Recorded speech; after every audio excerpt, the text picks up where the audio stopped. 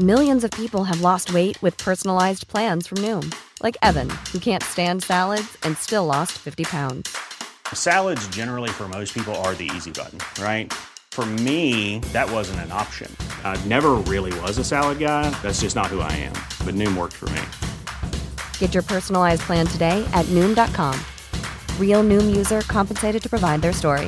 In 4 weeks, the typical Noom user can expect to lose 1 to 2 pounds per week. Individual results may vary. Hiring for your small business? If you're not looking for professionals on LinkedIn, you're looking in the wrong place. That's like looking for your car keys in a fish tank. LinkedIn helps you hire professionals you can't find anywhere else, even those who aren't actively searching for a new job but might be open to the perfect role. In a given month, over 70% of LinkedIn users don't even visit other leading job sites. So start looking in the right place. With LinkedIn, you can hire professionals like a professional. Post your free job on linkedin.com/people today.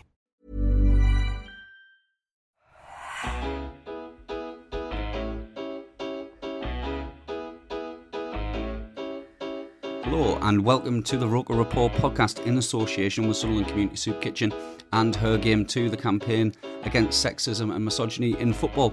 My name's Rich Spate and I'm joined down the line this evening by a very special guest, a former Sunderland player, writer and editor of a football magazine. We're joined by Jen O'Neill. How are you this evening, Jen? I'm good, thank you. I'm focusing on what you're asking, but I'm also got another eye on Arsenal in the Women's Champions League. What's the score? What's the score currently? It's 1-0 to Arsenal. 1-0 to Arsenal? They're in Denmark. Yeah, they are. I saw them all over the social media. If anybody follows women's football and watched the World Cup in 2019, Nikita Paris took a penalty and had it saved again. Why is she still doing this to herself?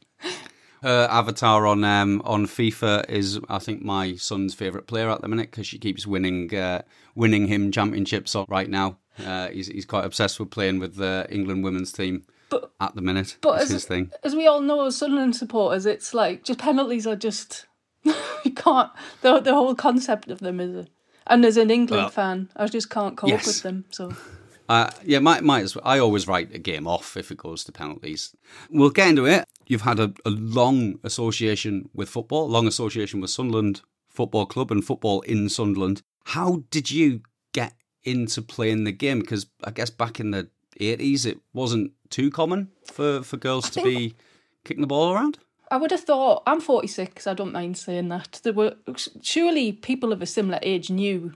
Quite a lot of the lads would have known one or two girls that played football in their town at least, or but it wasn't all the girls by any means. No, but actually, so I grew up in a cul-de-sac in Jarrow, on an estate in Jarrow, and my friends similar age were boys, and so I just started playing football with them, and they were good footballers as well, and that was from the age of about 6 when we moved there until I think even like 18, 19. When I came back from uni, I would have a kick about with them. And that's when I knew that, because they didn't hold back. I remember being lifted in one tackle and it took about sort of 5 seconds to come back down to earth. So I never had any misconceptions about the difference in physicality between men and women, when people go on about, why can't you have mixed football? To an extent that might work, but I don't think it would really in reality. But yeah, so I just knocked about with the lads and played with them. Then even at actually primary school, because I played, we had about 4 or 5 different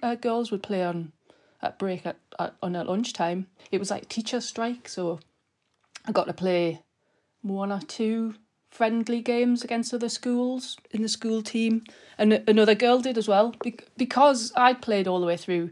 She'd played and was reasonable. I was good at all sport. I think that's the same story, isn't it? But the easiest thing to practice on your own is football. Take a ball, keep you up, show off at the bus stop, in front of the bus stop. When the bus comes, do a few extra tricks and that kind of thing. You can't do that with a netball or a hockey stick. I used to nearly take the neighbour's dog out when she tried to go for the ball when I was practising playing hockey on the grass outside. So it was always football. And I was and my neighbour, Mark Webber, he was like my best mate. Mm-hmm. He was a Sunderland supporter. So I think him and his dad took me. It must have been about, I don't know, like 10 or 11, something like that. Because I remember for a few years begging for a Sunderland shirt, the Nike one, for Christmas, and they wouldn't get me it. because I think my mum and dad thought it was like a phase or something. Maybe I was a bit younger, actually. And then in about 89, I think there was an advert in the programme. Sunderland in those days, can you remember? They were the caring club. Yeah, absolutely. So the community section was a big thing, and it was Mick Ferguson, ex-Leeds player, who was head of the community at the time. I think he must have spoken to a few other sort of football in the community officers around the country, and I think it had been probably spearheaded by Millwall. Had taken a team and had actually done quite a lot of developing young players throughout the 80s. A lot of the England team, Hope Howell, people like that, came through Millwall. So maybe he spoke to Jim Hicks or somebody who's doing something equivalent. And so adverts in the programme turned up and had a bit of a kickabout and that kind of thing. And I think because that did attract quite a few people who are enthusiastic, but not that many great footballers, he then... Yeah. managed to find these... Well, there was a five-a-side league at the Northumbria Centre in Washington. People should know it. Is it still there? Yeah, I used to play a five-a-side there myself. Well, that was on a Wednesday night, and actually there was some really quite decent teams in it. The White Horse from South Shields had a team randomly. But there was these two teams from Easington, and they ended up making the bulk of the Sunderland team, plus a few extras that sort of got dragged in. And I went and played for like one of the Easington teams on a Wednesday night, and then they had some good footballers and some real characters.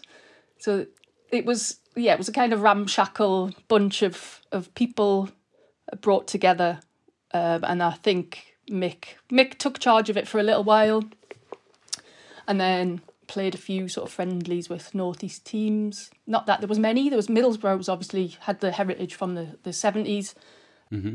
And Newcastle. And I think probably around the same time Cowgate Kestrels was starting up. I can't quite remember playing them, but they become more important as time goes on because they become our sort of main rivals. Yeah, so, and then in 1990, a team went to France to play in a friendly tournament in Saint-Nazaire, which I guess is the twin town in France of Sunderland. Yeah, it is. And yeah. I think that was a sort of the start of it becoming a bit more serious and better run. I say serious and better run, it's all relative because it definitely wasn't. But I think I was about 15 or 16, and Sue Smith, who was one of the forwards who played for Sunderland for a long time, I think she was only 14. So, and then you've got these sort of teenagers who got drunk on the boat, that kind of thing. Well, that is one thing we'll come to in a bit in terms of like the age at which a lot of players started and the kind of the range of ages involved in women's footballs, but especially early in the development, I guess, of at least modern women's football in England. But also, I mean, we have the same now. We've got Grace Eade, who's just broken into Mel Ray's side, age 16, signed straight up from the regional talent club. So it's still there, and it does amaze me. But you went off to Oxford, which must have been exciting. Well, I was just going to say, so that tournament, there's a picture or two, because we were presented on the Roker Park pitch. I got my player of the tournament thing from Tony Norman, and there was a picture of the team, and there was a horrendous array of shell suits you could imagine, but it was 1990. And I think in the women's game got a boost because of the World Cup that year. And so I think a lot of kids, everybody was like, that was a phenomenal tournament. So it gave the game a boost, and there was a national league started by the WFA, and that suddenly made the women's game way more serious than it had been, and that meant we were playing against good teams. So actually at the age of sort of 17, 18, I was taking it quite seriously. I was fit, and we were playing, as far south as Milton Keynes, and you're playing in cup competitions. And before that, we'd been in the Yorkshire and Humberside League. So all of our, every game apart from home games, it was like 2 or 3 hours. And some of the lasses would have been out on the night before, got drunk, didn't want to play, didn't turn up for the bus. We'd be driving around in the minibus, knocking on people's doors, trying to get people out of bed to come and play. Or I know so-and-so, she'll come and play. So that was a Yorkshire. And then you go into the national division, or in the National League North and South Division, and that became a bit more serious. Then I went to university.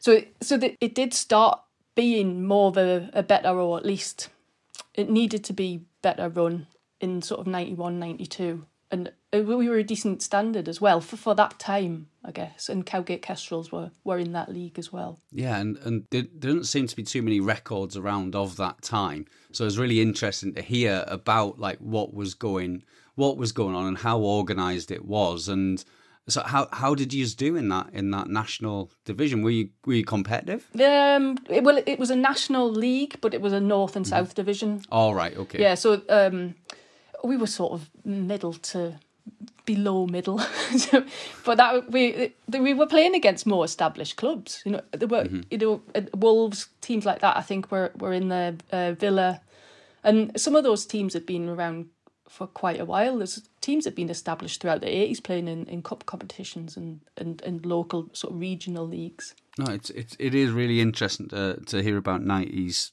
women's football.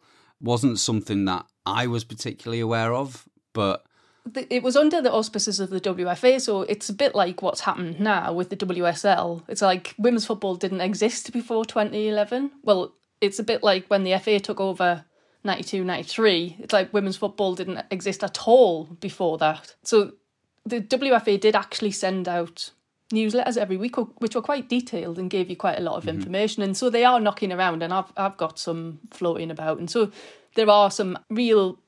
they're very important people, they're anoraks, who've kept this information because otherwise it would just be totally ignored.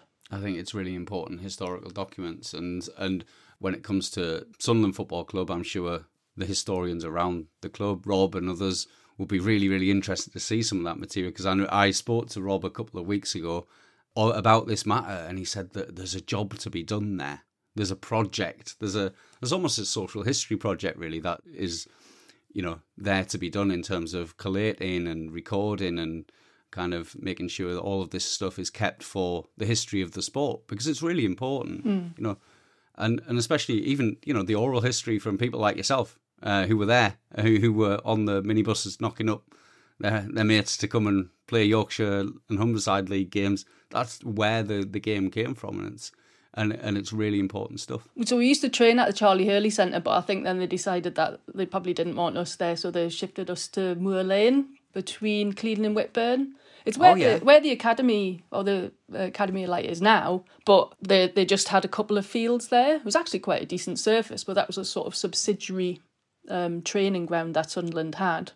Was that where the youth team played on a Saturday morning? Yeah, it probably was, yeah. Yeah, but it didn't have perimeter, anything. It was it was just a bit of grass. Yeah, it was turn up and stand around the edge of the pitch stuff. Yeah. But you were supported by Sunderland Football Club, and I think that's an important thing to get down, that, you know, the club did instigate the team. Yeah, and they were one of the first professional clubs to do that, I think. So that's worth acknowledging. The problem is that it was a bit checkered after that, because certainly in 2000s and whatever, and when money came into the game more, then they didn't have it, or priorities changed. But we wore the men's kit, but the sort of hand-me-down men's kit. So I'm sure one game it used to have to, because it was massive. But the problem was if you got John McPhail's shorts, because you know how we used to like rip them up the side? Oh, yeah. Because he obviously had big thighs, and if he was going to leg it up the pitch to have a fight, you needed to be able to stride, didn't he? So they were already huge, these Hummel shorts, and then like I've got John McPhail's shorts again. Like but yeah, you'd be like floating, like you'd be like having some kind of umbrella or a balloon attached to you. Well, you did get a place at Oxford University. Yeah, it's amazing, isn't it? Comprehensive kid from Jarrow. South Tyneside College. In itself, back then, it can't have been too many lasses from Jarrow, from the northeast, who went down, or were there a few of you? Yeah. I mean, from a technical college, from South Tyneside College. I think it was the second year they did A-levels as well. There weren't any people who did that, and that's actually a problem, because I felt like totally like a fish out of water. But football was my saviour in a way, because although I made friends in my college who studied were reading geography like me, when people say, what did you read, I always say beer and football, because that was more the truth. Although I've made good friends at college, I also met people from the Oxford University women's football team who had similar backgrounds to me and were actually decent players. One of them, Kirsty Hewitson, played in a cup final for Southampton and played Arsenal reserves for a while and played for Wembley in a Premier League Cup final and stuff. So yeah, I was a fish out of water. I sort of lived up to the stereotype of being a northeast girl.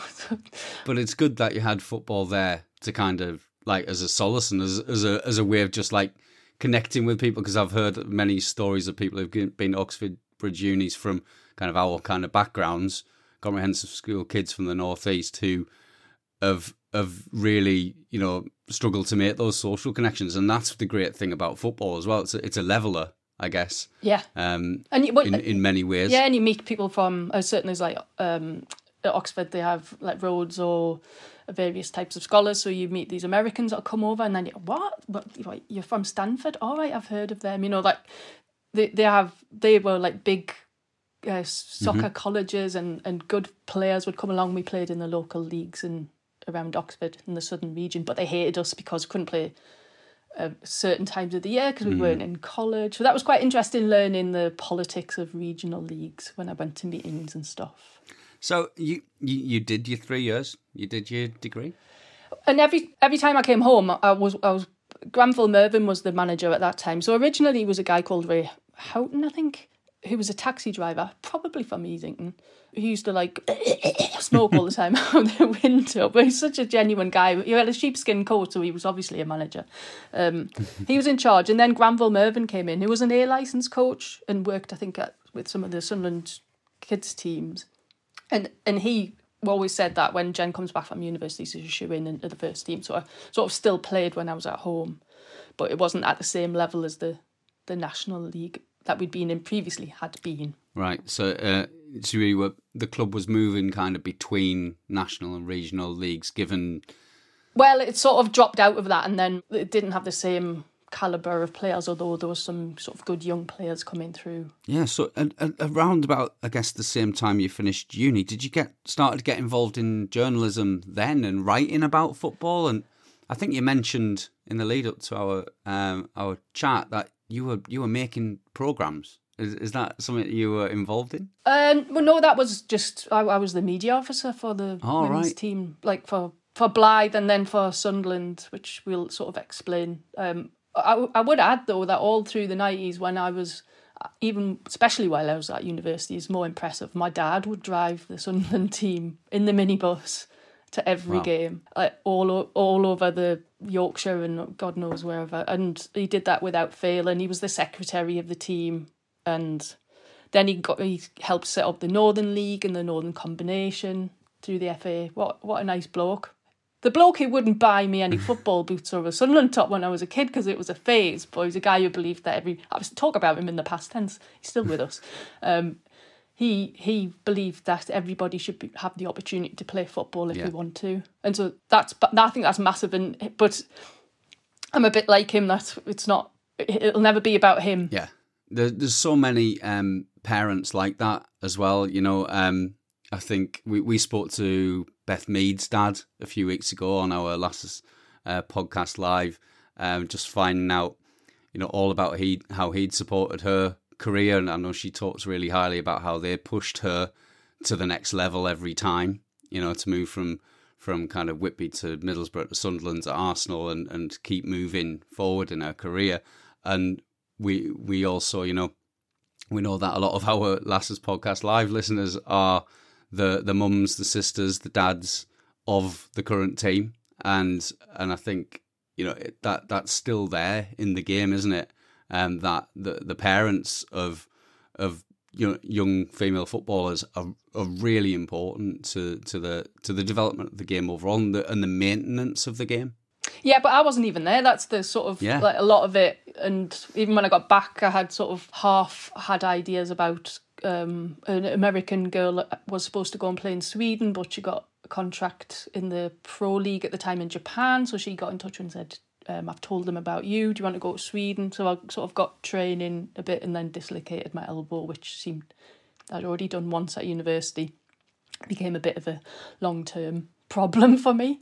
So yeah, I kind of I got a phone call from Granville, who then moved to Blythe, and he said, will you come along and just train with us to get fit to start with? And around about the same time, I got a call from somebody who'd set up a women's football magazine based in Gateshead, Andy Mullen.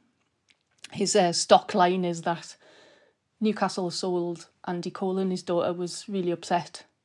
And he was a publisher looking to find a sort of niche area to start up a magazine. And so he thought, oh, well, hang on a minute, there's something in this. That's where the kernel of the idea came from. And that was in 1996. And I joined I graduated in 1996, did various sort of bits and bobs, and then joined On the Ball, as it was called, in 1998 in April. My first job was to go down to London and interview Hope Howell in her flat, because she'd just been given the England job, got the England job. That's a great assignment. You know, that's she liked me then.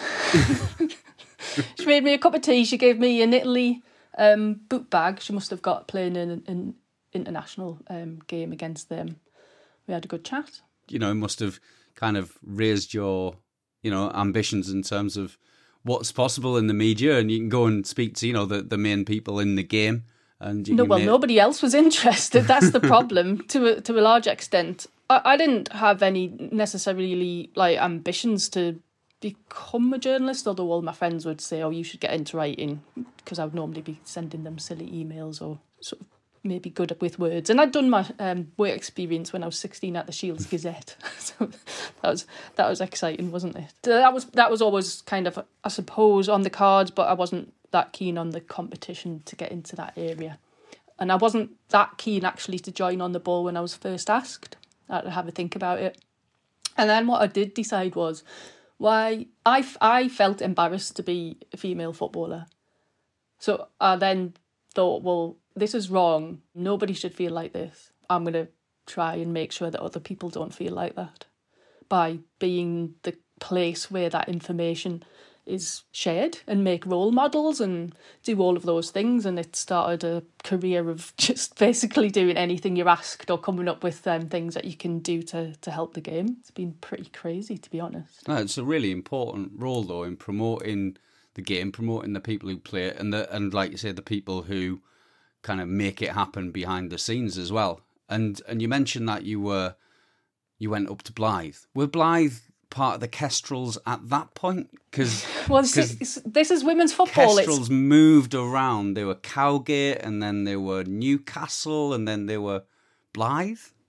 Well, they were Cowgate initially, and sort of a lot of their players came from Blakelow or Cowgate, and they were like a five-a-side team. I think they started out as well. And then they, I don't know the order. They were RTM Kestrels. They were like Newcastle Blue Star. They were with, and then Blythe must have invited them in, and it was I was only there maybe 2 years while it was at Blythe, and it was fantastic there. It was so good. Like the Blythe Spartans fans support. We're not talking huge numbers, but they respected and supported the women's team because it was Blythe, because it was their club. That was happening elsewhere in the country, but I hadn't really seen it to that extent before. Do you know, like you're in the car park or something, arriving, and somebody's leaving the bar. Oh, you're the centre back, aren't you? You're this number 6 or whatever. They recognised who you were just in the car park. They're like, well, yeah, that was a nice thing. Was that the position you were playing then? You were in the back four for Blythe? Yeah, by then I had been a midfielder at university, and but also would play left back, sort of left wing back when I was fitter or in other teams. I played British universities, so representative, and that's how On the Ball heard about me. All right. And because they asked the manager of that, do you know somebody who's graduated recently from the Northeast who would be good to come on board to work with us on this magazine? So you had 2 years with the Kestrels in Blythe. And what standard was that? What league structure were you playing in? Well, that was the Premier League in the Northern Division. All right. The one of the good things about the WSL is that it doesn't have a huge long-winded name. So it was at that time, I think AXA were sponsors even then. So it was the AXA Women's Premier League Northern Division or Southern Division or National Division. So there was the top tier, and then there was the 2 regional leagues below that. And Blythe were in the Northern. Sunderland have obviously just come out of the FA Women's National League Premier Division, which is the 3rd tier. So that's the old Premier League, Yeah. because they fought to keep it going. Yeah. So that's the same structure retained, a bit like kind of in the men's game where the Football League remained after the Premier League was created. So there you go. I'm learning loads tonight. So 2 years there playing at that level, and then you ended up back with Sunderland, and that story I think is one that I think a lot of people are intrigued by. How Kestrels at Blythe became Sunderland Women. Well, I'm not gonna say that this will stand up in a court of law, because I need to double check a few things. But how I remember it or interpret it, and I think I think some people on the wounded party side suggest that I was a main instigator in this, but I really wasn't. I don't think I wasn't. But we were Blythe, and it became apparent that East Durham and Hoffel College, which are they still called that, based at Peterlee, but they also have the campus at Hoffel. They wanted to take us in, and they had money to sort of not when nobody was getting paid, but we were buying umpteen raffle tickets every week and trying to raise money and paying subs and stuff to play for Blythe. We were travelling all over the country. We played a Premier League Cup game against Southampton. So and we always drew Arsenal in the League Cup. I mean, you didn't even need to look at the draw. You knew you were going to get Arsenal, and you knew it was going to be away, and you knew it was going to be painful. And that carried on a bit actually into the 2000s. But so East Durham were waving cash at us, and that's when Mick Mulhern was brought on board, and his assistant Alan Snowden, who was with Gateshead College, which has been important in the genesis of Sunderland women's team as well. Mm-hmm. So many players, and obviously Mel's coached there. So that was, he came on board, and we became East Durham Kestrels, and we played in white and purple, and we played at Peterlee, and we won the league.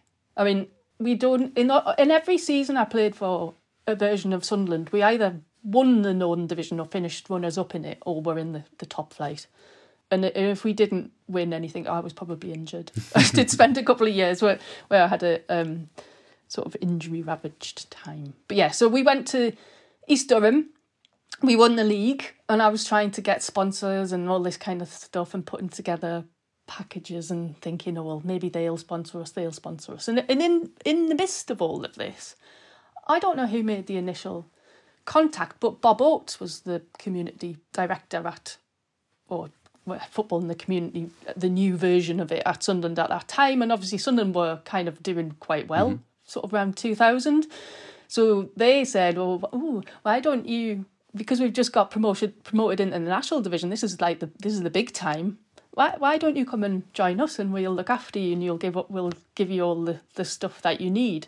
The problem was they already had a Sunderland ladies team, which was playing a bit lower down the pyramid, but that's not really our problem. It's a really sort of callous thing to say. And various meetings and threats of, legal action and stuff, and votes and protracted nonsense. We ended up moving and going under the auspices of Sunderland and merging with that Sunderland ladies team. But the problem being that only a couple of them then were sort of good enough to stay around the first team, and sadly some of those sort of frittered away. So that was in that summer. So the first season in the national division, which is the equivalent of the WSL now, we were Sunderland, wearing the night kit, and we got tracksuits and everything. So you were getting good amount of support, and with you from Kestrels, if I'm not wrong, came Mel Ray. Was she in the side with you? And yeah. She was top scorer in the league for Blythe 2 seasons in a row. We had a player called Aaron Embleton who made it into the England team. She was a little mazy little dribbler. And she moved to Doncaster Bells, I think the year that we got promoted. We'd finished runners up, then she got poached and she went to Doncaster. And everybody thought, oh, well, haven't the Kestrels done really well because they've lost their best player? But she wasn't really our best player. We had a load of other good players, and Mel was one of them. It was her and Donna Lanigan were the big goal. I say big goal scorers. Donna's only tiny from Jarrah as well. But yeah, Mel was a young winger and a potent goal threat. Because I mean, if you look at the stats from you mean greedy? Well, you can. And she would generally always take the free kicks as well, and she was good at that, and she would take the corners and the free kicks, and so that she would score from that as well. Loads of opportunities then to get on the score sheet. So obviously at Sunderland, National Division, first season, a relegation. Am I right? No, we stayed up the first year, and this is where it gets interesting because, well, it doesn't. It's not interesting. No, it is. It kind of is to me, but the ramifications of it are the important thing. Because we'd been with East Durham College, they had the first National Women's Football Academy based at Hoffel. It was Jill Coulthard, the ex-England captain, Ted Copeland, the ex-England women's manager in the 90s. They were heading that up. And it was residential as well. So some of the best players of that age, sort of 16 to 18, from around, some even from, couple from Scotland. So players from around the country all came to Durham. Who did they play for? Well, they played for Sunderland, and it made us even better than we were before. And we stayed up that first year. We were quite decent. But then what do you do when you go to somewhere like Durham to study for a BTEC or NVQ or whatever? You go, oh, I'm going to go to America on a scholarship. So about 7 or 8 of our team or our squad all jetted off to America. And then I think maybe I had a few injuries, or a couple of people in the first team squad get injured, and all of a sudden you just totally depleted, and we had to bring in some of the younger players. And that was a hard season. The second season, that's when we got relegated, and that was quite a blow to Mick, who'd been working with a sort of promising team, a core of loyal, local, good players, and then these talented younger players as well, and then they all left, and he thought, well, I'm going to have to find my own, and I'm going to have to find them quickly, and I'm going to have to bring them through. And he started scouting everywhere. He'd already worked at Bolden Girls a bit, so he knew some of the sort of decent kids in the area, but he got more involved in the Centre of Excellence, and he got more involved in scouting, and that's when he started to find the real gems that are still playing for England now. Yeah, I mean, there were some real gems. And when you look at the ages at which they were playing women's football, it's quite astounding. We have got like Jill Scott was playing at 13, 14. They all played at 14. That was the lower limit.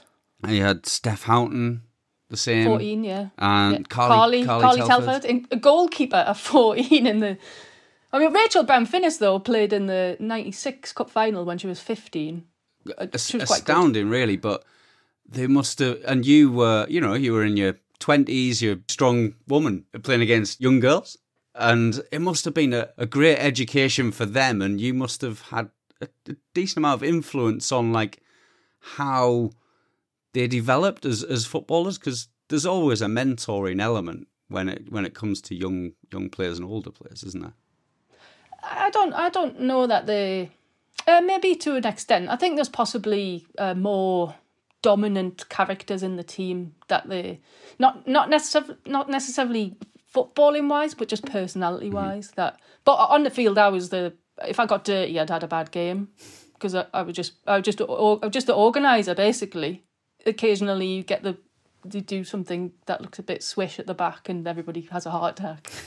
don't do a Cruyff turn on the edge of the box, whatever.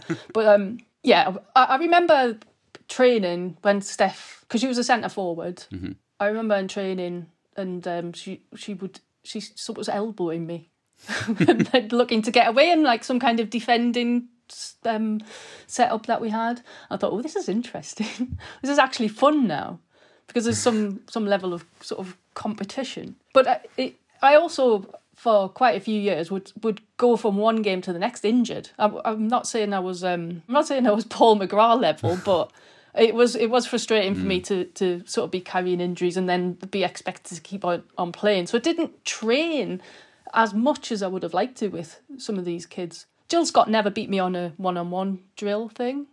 Yeah. I'll just put that out there. She won't remember. And this is awful though. Carly Telford's debut was the game we got relegated from the National Division the first time. Yeah, against Brighton. It's a long way to go, isn't it? There's probably about 6 of us in a travel lodge room. You know, it was just it wasn't posh or anything. And then they got a free kick. She saved it, but she parried it when we all just expected her to keep a hold of it. And I was flat-footed, I guess. But you just think that's the keeper's. And she spilled it, and the forward nipped through and scored, and we lost 1-0. And that effectively relegated us, and she was obviously devastated and sort of cried for about 8 hours home. That's how I remember it. But she come through it. There's quite a baptism. Yeah, she's done all right, hasn't she? She's come through it. She's done all right. She's such a good person. There's absolutely no way that she was to blame for us getting relegated that year. There were much bigger issues than that. But, you know, these young gems that Mick found, like, scored and played and did fantastic, and obviously still had Mel there, still had yourself there, and others, and for a couple of years came really, really, really close to regaining that position back in the top flight. I've been looking through some of the articles and reviews that you wrote in the men's programme at the time, which I recall reading on a half-time at the Stadium of Light as my half-time reading. Always, you know, really intriguing, and got some brilliant profiles amongst those as well, with some quite embarrassing answers, I think, for some of the for some players who are now very senior pros or the manager of the football club. So it must have been a fun time. You know, you were really successful, winning lots of games, came really, really close a couple of times, and then we're up. Yeah, went back up again. Ended 2004, 2005. That was the first sort of year of Mick's brought these wonder kids in and sort of mixed in with the older lackeys like us.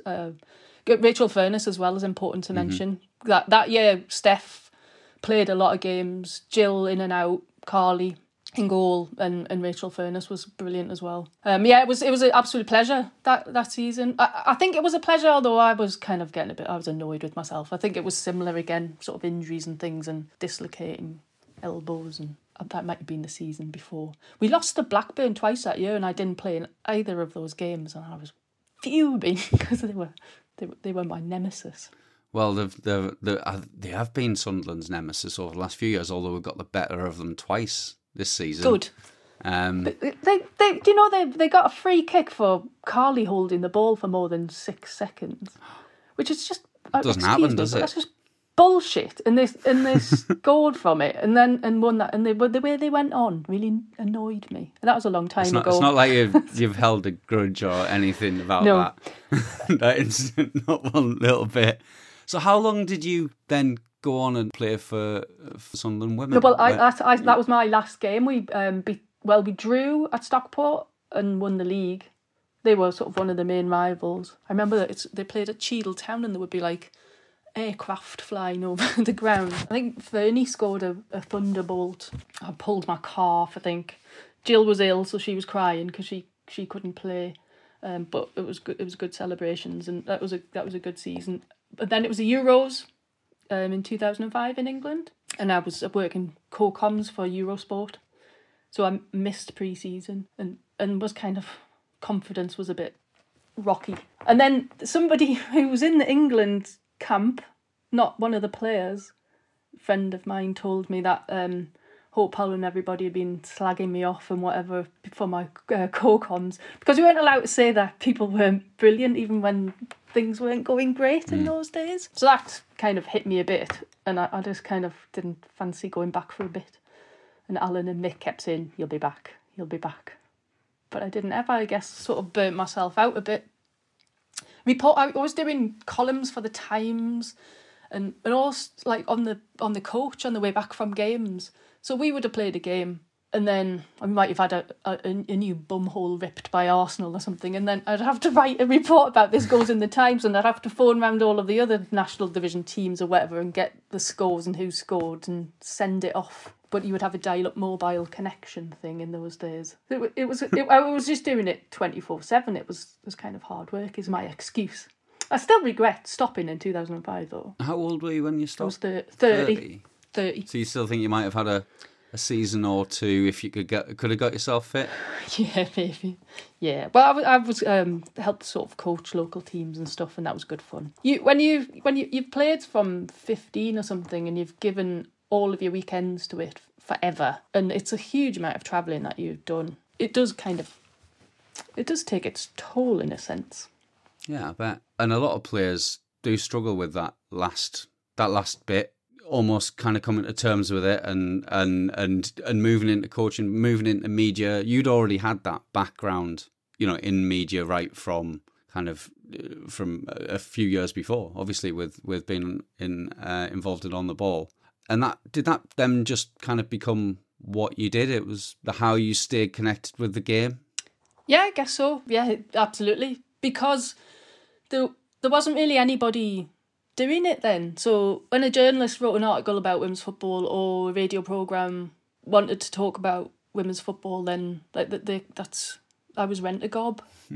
So they'd come and ask me, and I'd spend time chatting to them and explaining stuff, or going on air and embarrassing myself. And the Gloria Hunniford programme to be asked about ladettes or something like that. Absolutely horrendous. Do you know, but I used to... It's an interesting way of charting how the game's changed, because in the early days, I would be asked onto radio programmes and be asked, why do girls and women want to play football? Should girls and women be allowed to play football? That was a genuine debate. And it's still a problem now because the BBC have to balance everything, so you end up having these discussions with... Ray Wilkins, that was one. He didn't want to watch women's football or didn't think that women should play football. He obviously needed the money because he helped at Chelsea with the women's team. They would just roll people out to come out with nonsense. Yeah. That was frustrating. So, and then it kind of morphed to why don't the women get paid to play? Why don't the media give women's football more coverage? Which the answer to that is plainly, well, don't be using this time to ask me that question. Just talk about the sport itself. Yeah. Give it some coverage. And look where we are now. It's insane. It blows my mind. Oh yeah, I mean, it's come a really long way. There's still a good way to go. I mean, we struggle a little bit in terms of fan media. I think not wishing to blow our own trumpet too much, but there's kind of one Sunderland fanzine that gives us any time, or very much time at all. And amongst a lot of football clubs, there's not too much fan media around it, around women's football. And I think in some ways that's reflected in kind of the patchy support. And I think this kind of is a theme that goes across Sunderland's history of having some brilliant high points and successes and periods at which we were right at the top of the game, with periods where we brought through some phenomenal talent that's gone on to be, some of the top players in world football, both kind of in the past and currently. But then it gets abandoned, and it's the first thing that's abandoned. And one question I want to ask you, as somebody who's got like a long perspective on this and a professional interest in it and knows a lot kind of about the game overall, it's almost the difference, I guess, between a Durham, which is an independent club focused on the women's game, and a Sunderland, where it's kind of we have to fight to get it recognised. We've had to lobby and campaign to make sure that it's on every agenda at the club. And then you're kind of your global super brands who see it as part of their corporate strategy to have a women's section, possibly because it is good for their brand rather than necessarily the love of it. And it's where you see that mix, because in the women's championship at the minute, we've got a mix of your Durhams and a Lewis, who are unique, and like clubs like Sunderland and Watford, and that's Well, I was going to say, and London City Lionesses are similar as well as the Durham. who broke away. You know, they almost unilaterally decided to walk away from Millwall. Well, Millwall weren't happy about that, so that's a different. But it wasn't unilaterally; it was kind of stolen from them. Would be the argument. Oh well, I probably don't know quite enough about that situation, but it's that mix of different kind of models. You've got some that are part-time in our league, in the Championship. You've got some that are fully full-time, including clubs like Coventry United, who are tiny in their men's side, and their women's side are really fully pro. And you've got Lewis, who are... It's not going well for them, is it? No, and Lewis as well, who've had a really patchy time. Then you've got clubs like Sunderland and Watford, where they've come up at the same time. We're playing each other on Sunday, and have got a similar kind of relationship with the men's team, and it's where you see that mix and where it might develop, really, is what I'm interested in your perspective on. I think the question is always like the goal is sustainability, and it's also there's a general manager of a WSL team said this to me recently, and we all kind of acknowledge it as well. It's the balance between what you want to spend on the women's team and what it justifies spending on, in terms of the revenue it brings in. So there's always a balance between that, which your average fan of a club can kind of get upset about, and you can kind of understand because it has become all about balancing the books. But I think what I would love is, and it's probably the last chance they'll get. They might disagree, but I'd love it if Durham got promoted, because it would, in my opinion, it would absolutely put the cat amongst the pigeons for the FA, because I don't think this is what their vision entails. It's not that sort of that isn't going to look sexy on Sky. For your average sort of fan, when you're trying to sell it is about the big brands. That is what the Premier League are. Am I allowed to say this on the record? Well, I think we all expect at some point the Premier League is going to take over. I think it's been well trailed. Could come in? I don't think this won't be the first pod that's been mentioned as an aside on.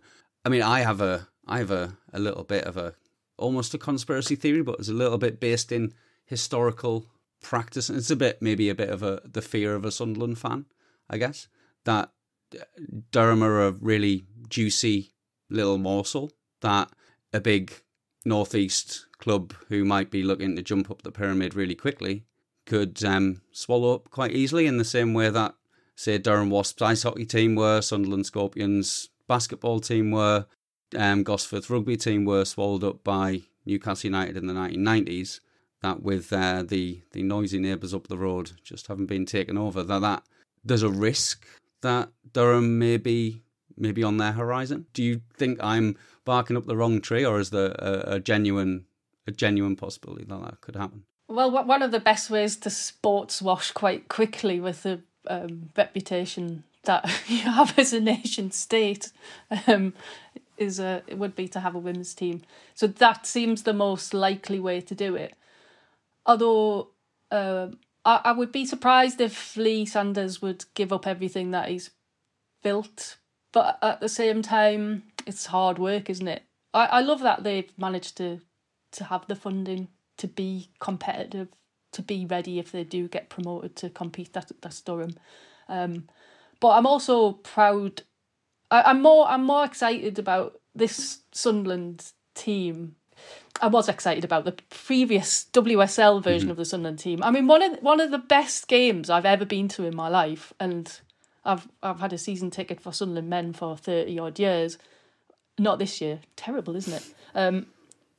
Was when Sunderland beat Chelsea 4-0 and Emma Hayes kicked a water bottle into the crowd, and Beth Mead scored a hat-trick and she'd rolled her car a couple of days before. I absolutely loved that game. It was that I've got goosebumps thinking of it. It makes me happy. So I loved that side. But this makes me feel like the club cares about the women's team, and the fact that Mel's stuck with it and that Keys is stuck with it and Abby's come back, and there's sort of passion to make it work, and there's some really good young players coming through. So that really excites me, and I sort of feel proud of them of having done that. And Watford are sort of similar.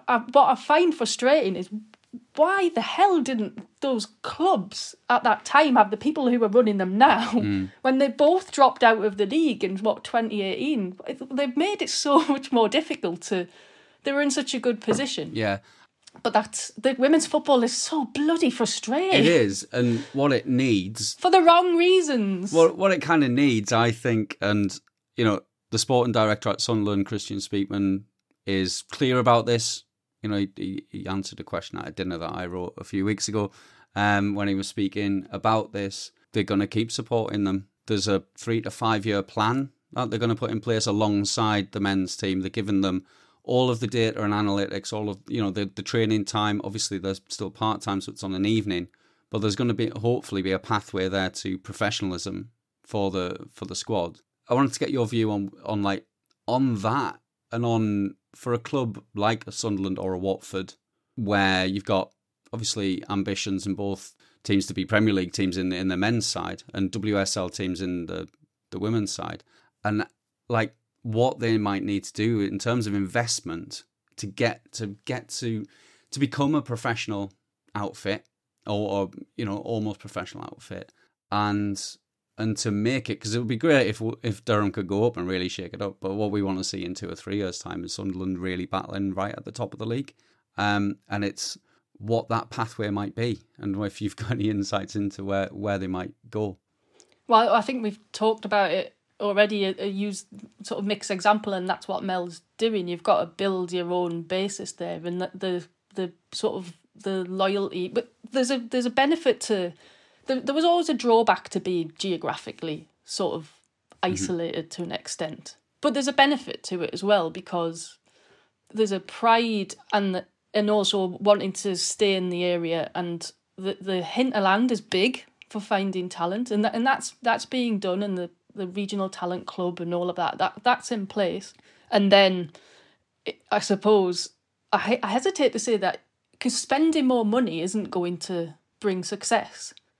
Because they should have allowed that Sunderland team that didn't fit their full-time sort of ideas, the FA, they should have allowed them to carry on battling away with what they had. They should have, if they weren't good enough, they would have been relegated anyway. They didn't need to be demoted, that you need a sporting outcome. But they've proven time and time again that it's about resources and finances, most importantly, and then the sort of distribution of the talent follows that.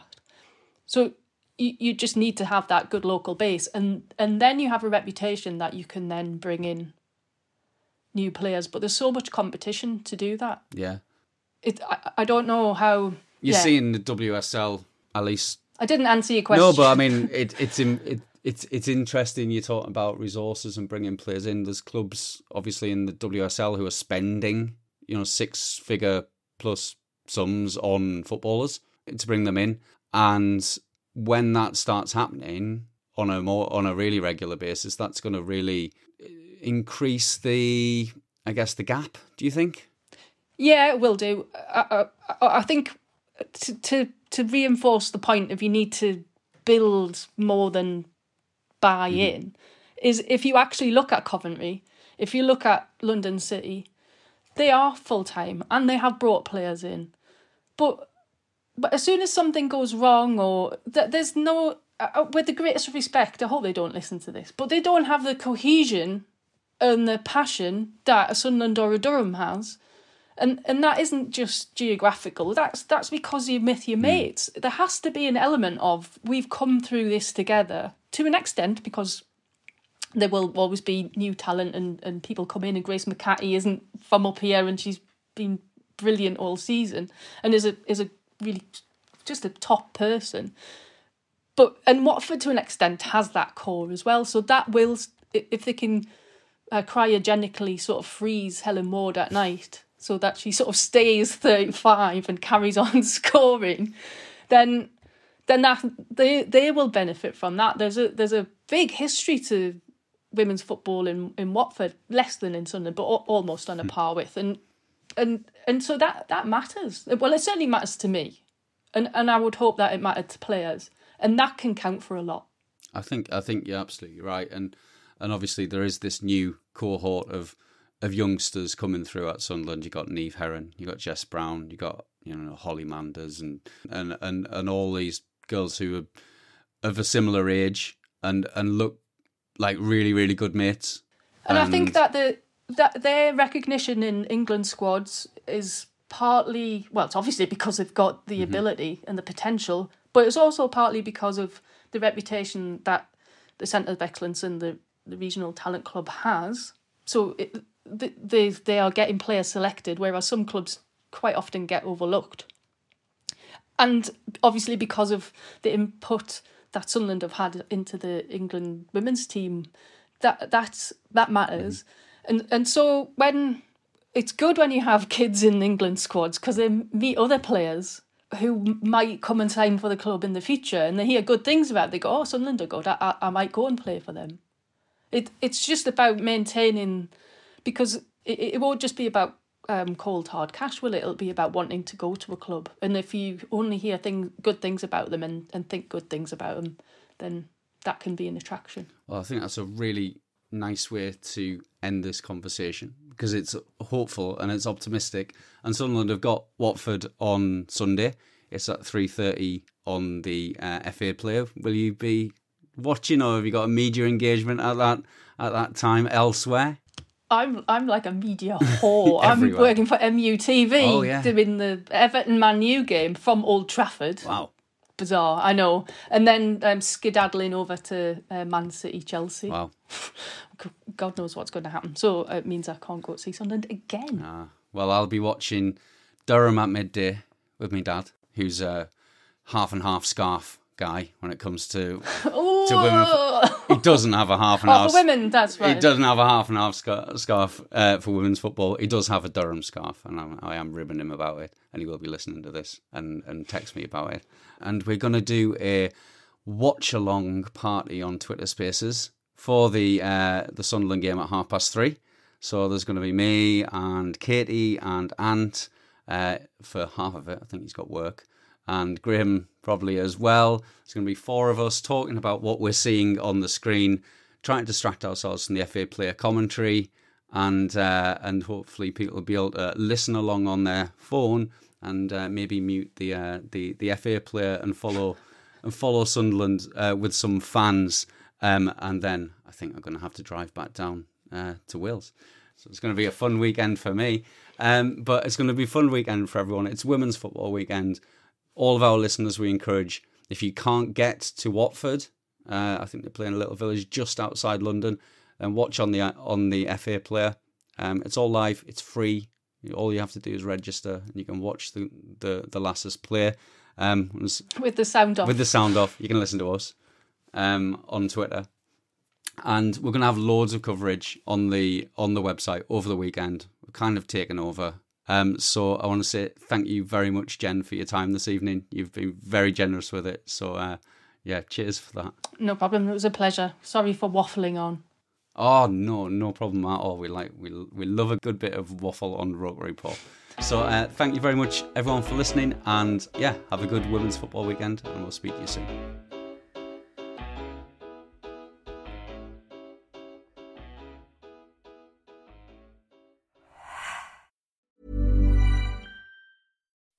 When you make decisions for your company, you look for the no-brainers. If you have a lot of mailing to do, Stamps.com is the ultimate no-brainer. Use the Stamps.com mobile app to mail everything you need to keep your business running with up to 89% off USPS and UPS. Make the same no-brainer decision as over 1 million other businesses with Stamps.com. Use code PROGRAM for a special offer. That's Stamps.com, code PROGRAM. Are you ready for truly hydrated skin? Meet Hyaluronic Body Serum, a breakthrough in body care from Osea. It's clinically proven to instantly increase hydration by 161%. Their lightweight, fast-absorbing serum delivers 24 hours of nonstop hydration for silky smooth skin without the sticky afterfeel. Osea's latest innovation combines the magic of their best-selling hyaluronic sea serum with a new formula that's good for the whole body and 5 types of hyaluronic acid to target every layer of the skin.